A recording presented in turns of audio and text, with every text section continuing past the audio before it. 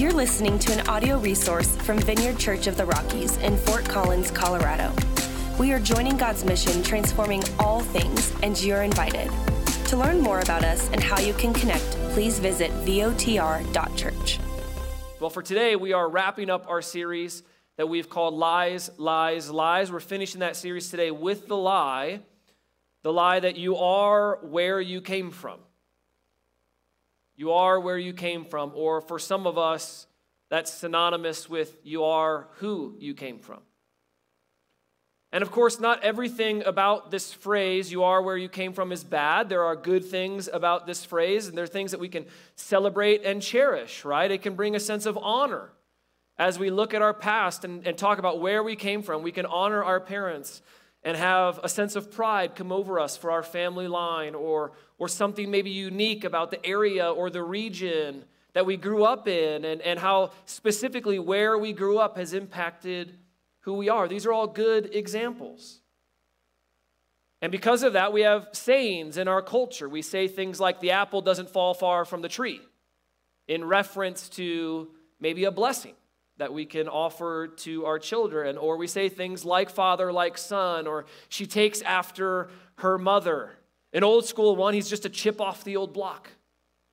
Right? These are sayings that have been passed down for generations. In my family, one of the things that we said was, this is the Faust family way. This is who we are. This is what we're about. This is how we go about our business. And a lot of times these phrases are used to bring a sense of collectiveness or cohesion, even camaraderie around the family line, the family tree, and who we are. But since we're in the middle of a series called Lies, Lies, Lies, we also need to probably talk about, and today's focus will be talking about how sometimes those phrases are actually used more in a negative tone. And when they're used, although occasionally they can be used as a blessing, when they're used, sometimes it feels a lot more like a curse than it does a blessing. And so just like you can bless someone by saying like father, like son, or this is how our family's always done it, you can also create a system of lies around these phrases and end up believing or even saying out loud things like, well, my mom was anxious and I'm anxious, and so my kids are going to be anxious too.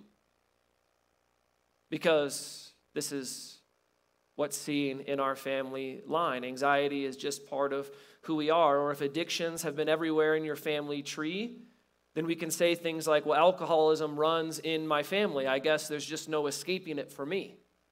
This is my lot in life because the apple doesn't fall far from the tree. Those are the obvious ones. There's also like sneaky ones that sound like a blessing, but can sometimes be a little misguided.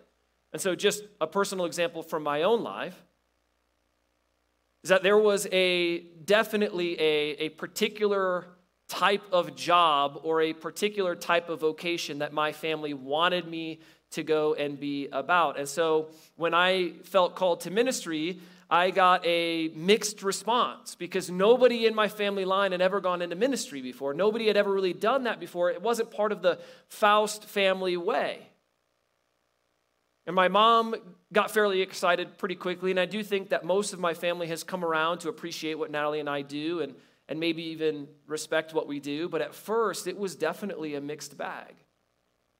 I mean, if I were to line up my uncles and aunts and my parents up on this stage right now, and we were to talk about their vocational careers, to all worldly standards, you would probably say that they've established themselves in their career in high-paying jobs. If we lined them all up, you could just point at them, and it would go lawyer, doctor, business owner, doctor, dean of science at a major university, entrepreneur. And that would be the lineup of my family.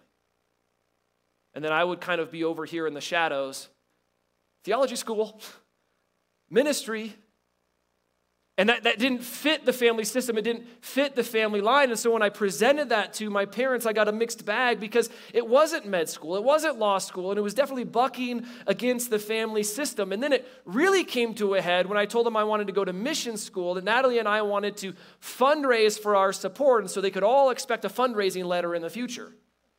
That we were actually not just going into ministry, but that we were going to be poor and we were going to have to ask for support from all of the people around us. It got really awkward really fast. But this is what I mean when I say that the lie, you are where you have come from, can sometimes actually be a misguided ceiling that gets placed on top of your life, a misguided path that you have to take instead of maybe what God has for you or where he's inviting you to go. These are false positives in a way that lean into this lie that sounds so good and it maybe even feels right, but it's actually not what God has for you. And of course, the negative ones are just a little bit easier to spot. And I've heard a lot of those in ministry the last number of years, right? Phrases like, my family's always had money issues. And so I'm not surprised that I'm going to have money issues too, or I come from a long line of angry men, and so I'm sorry, but I'm just angry. It's what the men are like in my family. I remember having some really honest conversations with my parents about the long line of dysfunction that could be found in our family tree. And it is true that families can pass down brokenness from one generation to another, that the sins of the past tend to repeat themselves. But sooner or later, we need to look each other in the eye. We need to look ourselves in the eye. And we need to look at Jesus and say, how powerful do we believe the gospel truly is? You know, how much transformation do we believe is in this book? How much transformation do we believe can happen in a relationship with Jesus? Because if we follow a Savior who predicted his death and resurrection and then saw it come to be, I would say that Savior has more power over our family line than sometimes we care to admit. That actually transformation and the promise of the gospel can heal wounds and transform lineages and set us on a path that maybe we didn't realize was a promise for us. The phrase, you are where you came from, doesn't have to define you. It does impact you. Without a doubt, where you came from impacts you, but impact and definition are two different things. Impact and definition are two different things. Not surprisingly, Jesus dealt with this same lie. Jesus dealt with this same lie, the same reality that people tried to judge him and hem him in and create a reality for him based on the family that he came from and based where he was born. You can see this in a couple different texts in the gospel. The one I'm going to read about today or read from today is in Matthew chapter 13. And you do get a lot of interesting ideas and thoughts around faith and miracles in the person of Jesus in Matthew 13, but specifically tied to this phrase, you are where you came from. It's interesting what you can pull from this text. So I'm going to read from Matthew 13, verses 53 to 58.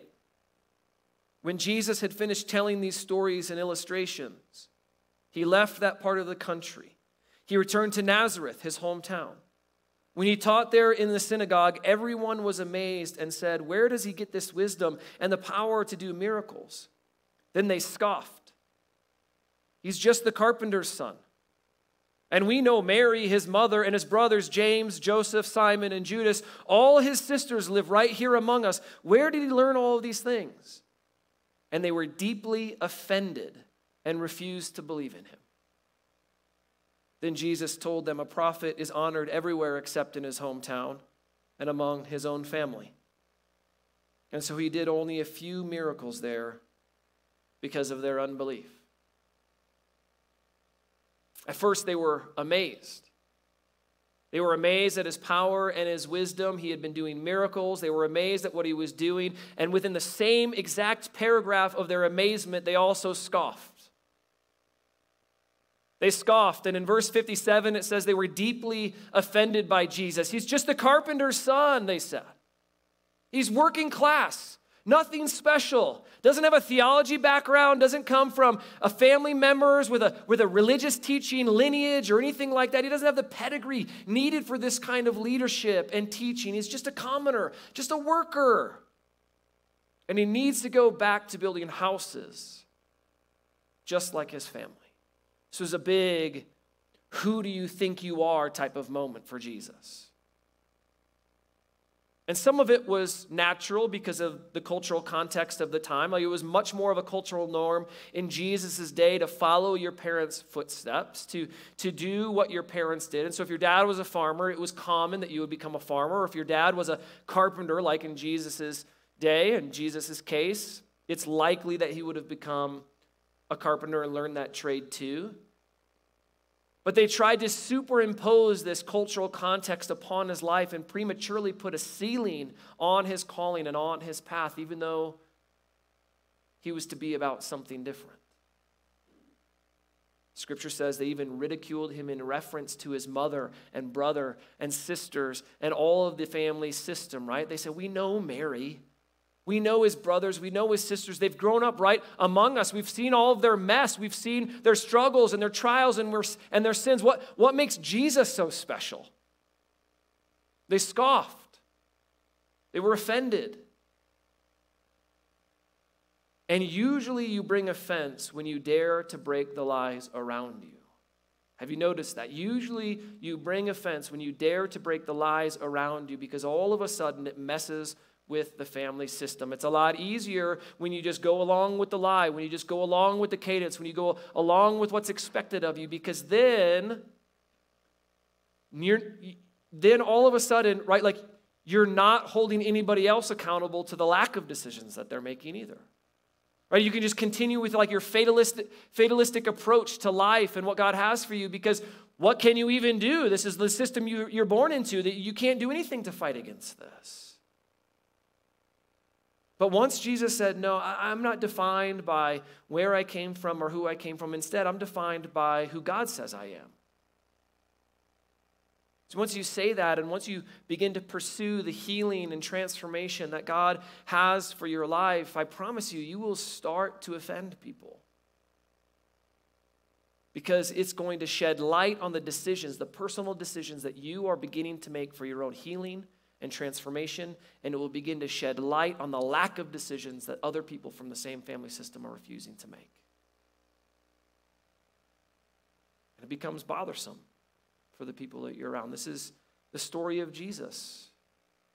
And of course it applies to us in the same way today. And there's tension, right? We talked about this tension. There are things of your past and there's things of your family you want to celebrate, and they should be celebrated.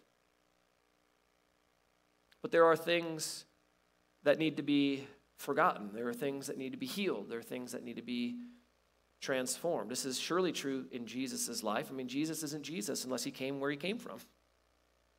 It's kind of important that Jesus came from where he came from. There's a whole bunch of Old Testament prophecies that told us where Jesus was going to come from and how he was going to come about, and those things needed to go in the way that they needed to go in order for Jesus to be him.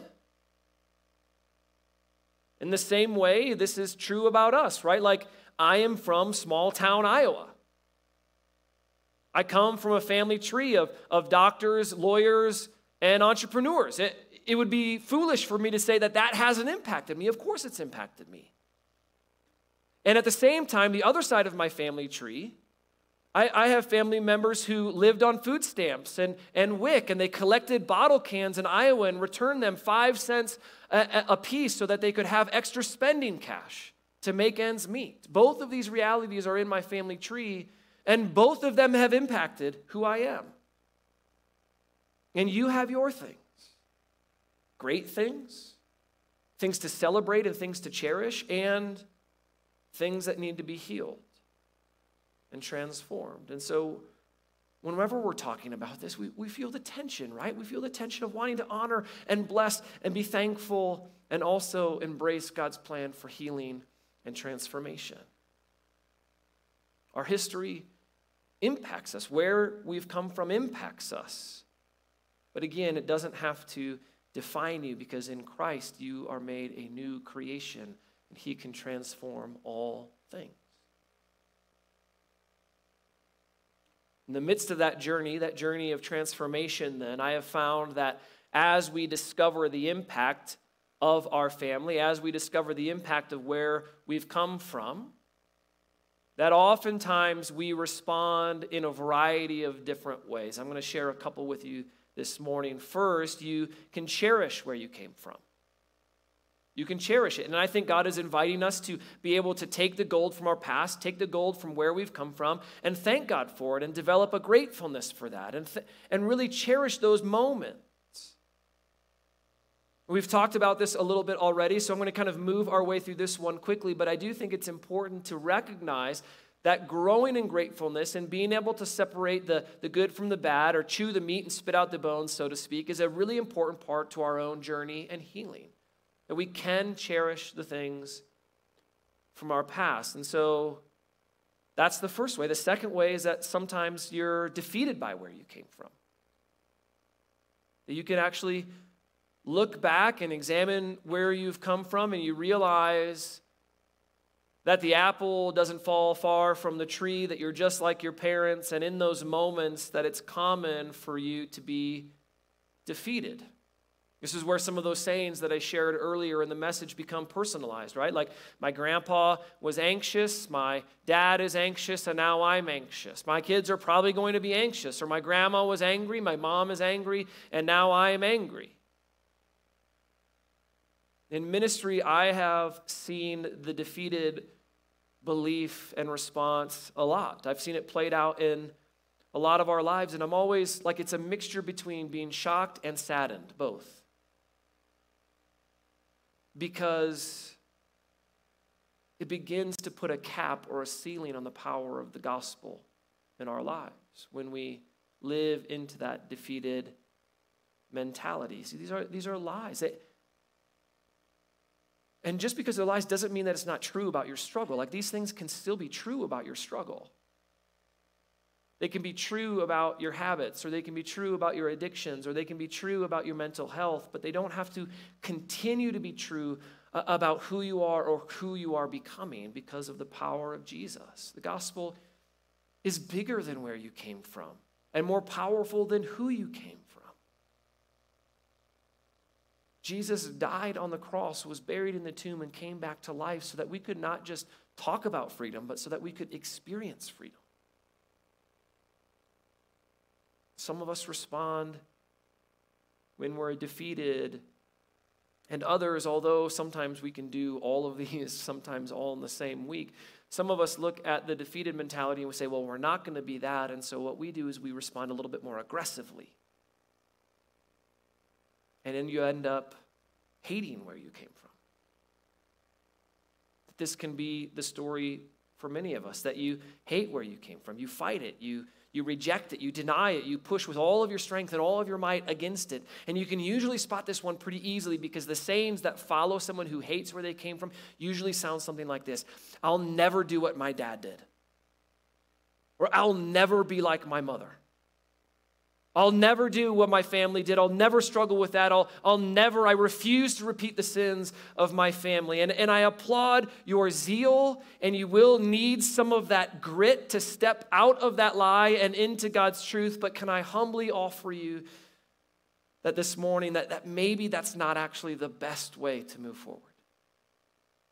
That hating and rejecting where or who you came from and making a personal vow to somehow defeat that in your own strength and your own power might not be the best way to move forward. I've tried that.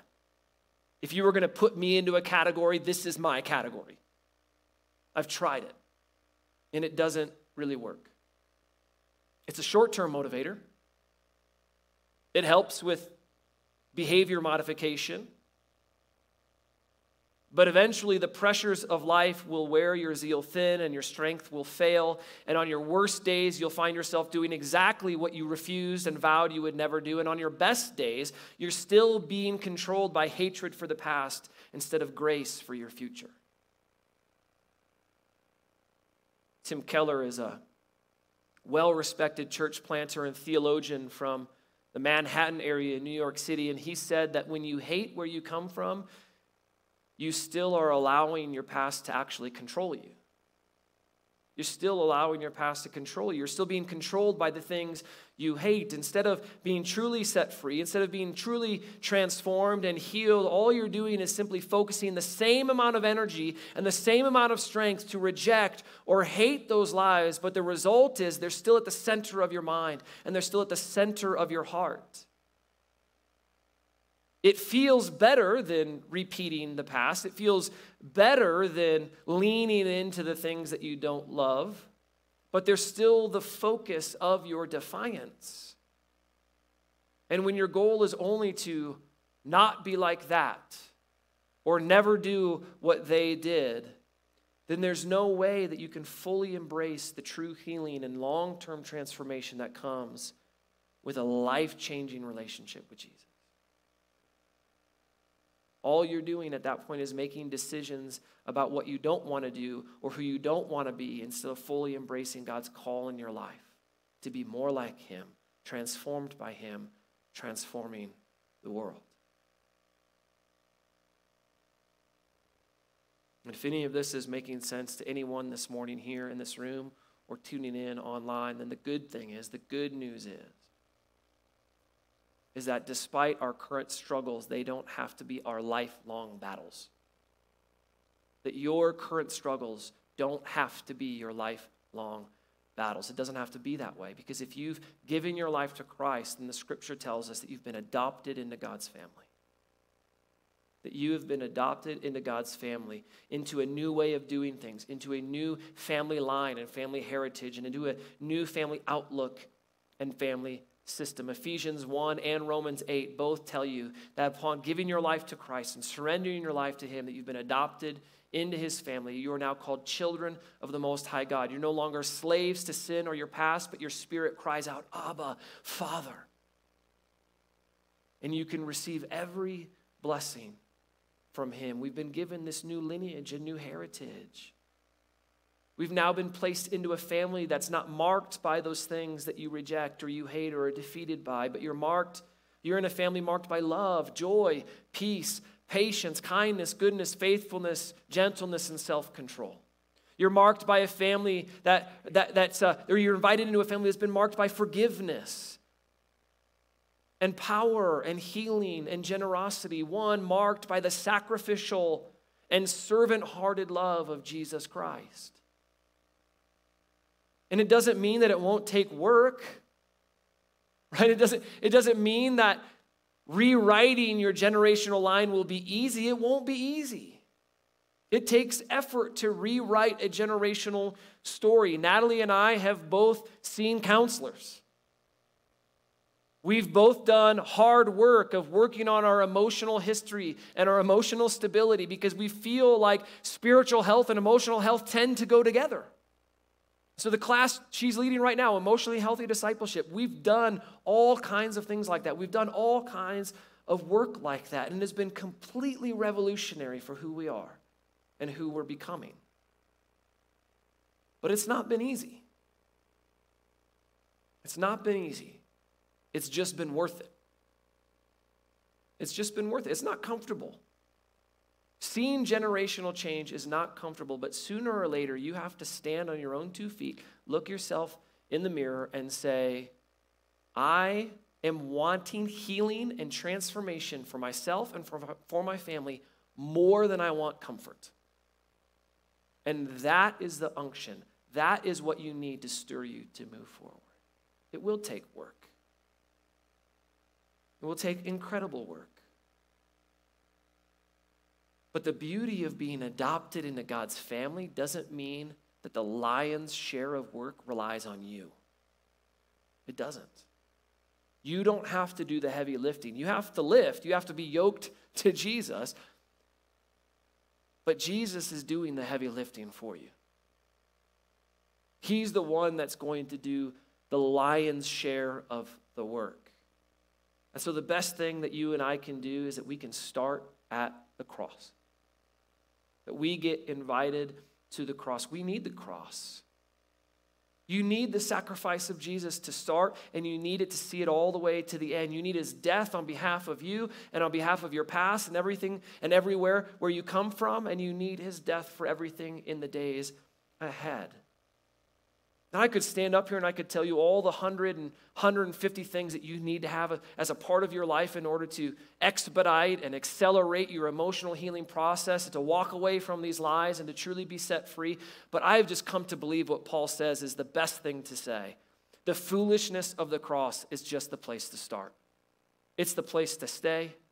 And it's the place to keep going back to time and time again. The cross is where the lies get dismantled. The cross is the place where we can walk away from our past. The cross is where generational sins can be broken and we can be invited into rewriting a new story for our family.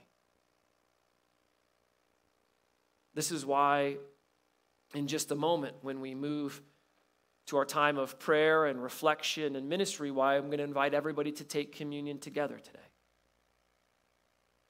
We always create an opportunity every Sunday for you to take communion kind of on your own as a response to God, but we want to get into the habit of taking it together as a church family on the first Sunday of every month. And so we're going to invite you to take communion as a church family in just a little bit, but when you do, I would encourage you to remember the sacrifice that Jesus made for you, to remember that he broke his body so that you could be made whole, that he shed his blood so that you could be made as white as snow, washed completely because of his love and his grace and his mercy for you. Taking communion together reminds us that if we want to do the hard work of changing our family story, that it needs to start with Jesus Christ at the cross. Because if we've been adopted into God's family, then we simply no longer have to be defined by where we came from.